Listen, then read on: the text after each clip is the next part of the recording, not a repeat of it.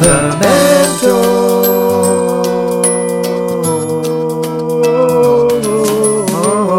Oh yeah. Oh yeah. Welcome back. It's The Mentors. You'd think we'd get it right on the 101st time, but we don't. We mess it up every time for y'all. But you're listening to the 5-Minute Pick-Me-Up. Wow, I just sounded like Dax Shepard. Really? I've listened too much to his show lately. Good show, Dax Shepard. This is Sergey Revson and my twin Vadim.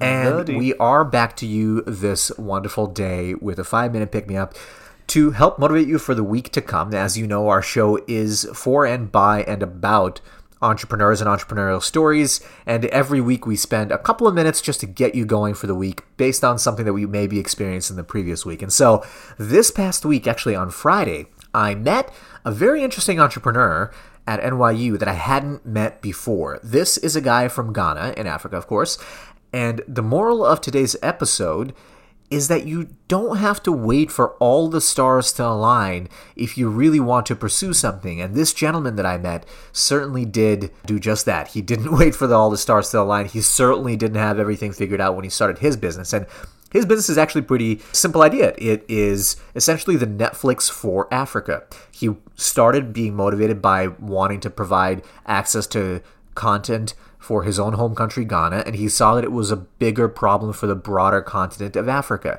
So he just basically started. He didn't have a tech team. He didn't have content yet. He did not have distribution set up, but he decided it was a big enough problem to start. Now, the problem stems from the fact that in Africa, there are not a lot of movie theaters. In particular, in Ghana, I think he mentioned in the major city, there's just a few movie theaters in the entire city.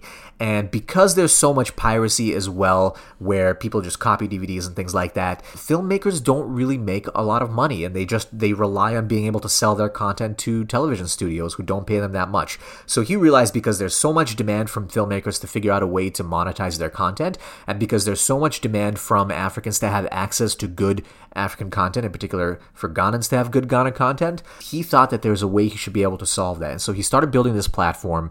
He hired a development shop in India to build it, didn't have a good experience with that development shop, had to start over, did it again, finally found a shop that was much better, and then he realized, okay, I need to go figure out how to actually get the content, because obviously you can't launch with no content. I have to have at least 30 movies, let's say, to start with.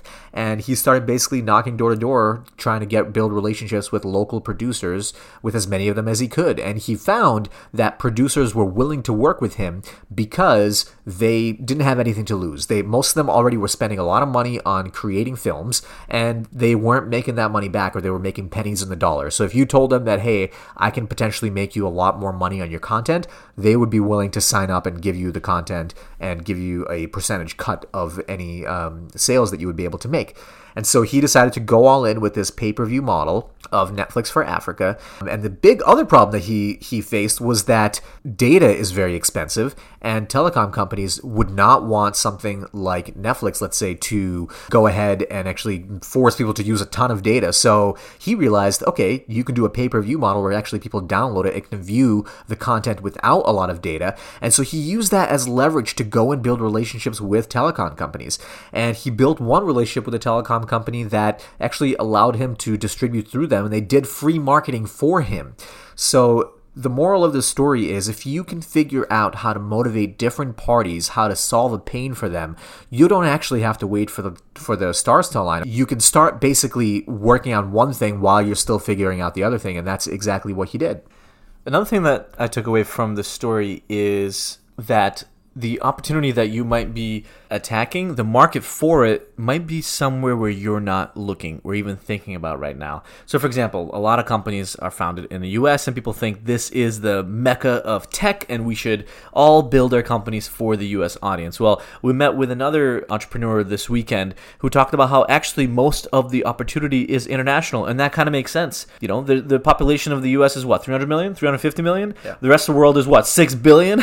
So obviously, for example, finding opportunities in different geographies or where there are different cultures that might accept your technology, or maybe a different sector of the market because of their purchasing habits, they might be more likely to buy your product or might resonate more with them as well. Sometimes it just means going after a different market, because the opportunity will resonate better there. That's exactly right. So hopefully this motivates you for the week to come to know that you don't have to have every piece of the puzzle figured out to get started. You just have to start with a good enough idea, and you have to know what areas you're going to execute on, right? For this guy, he knew he had to execute on the content side, the distribution side, and the technology side, and he figured out how to put those pieces of the puzzle together.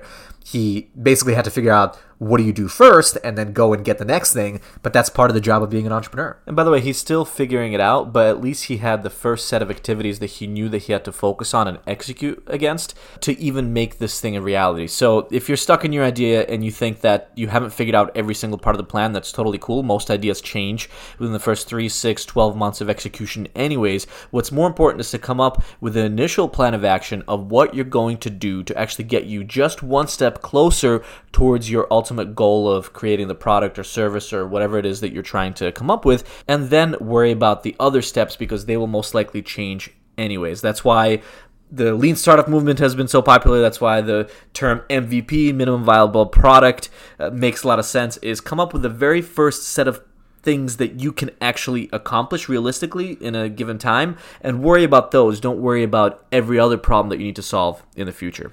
That's it for this week's 5-Minute Pick-Me-Up, and we'll be sure to invite this entrepreneur in the next couple of months as we get to know him so he can tell you his story firsthand. Enjoy your week. Yeehaw! Yeehaw! We're feeling very cowboyish.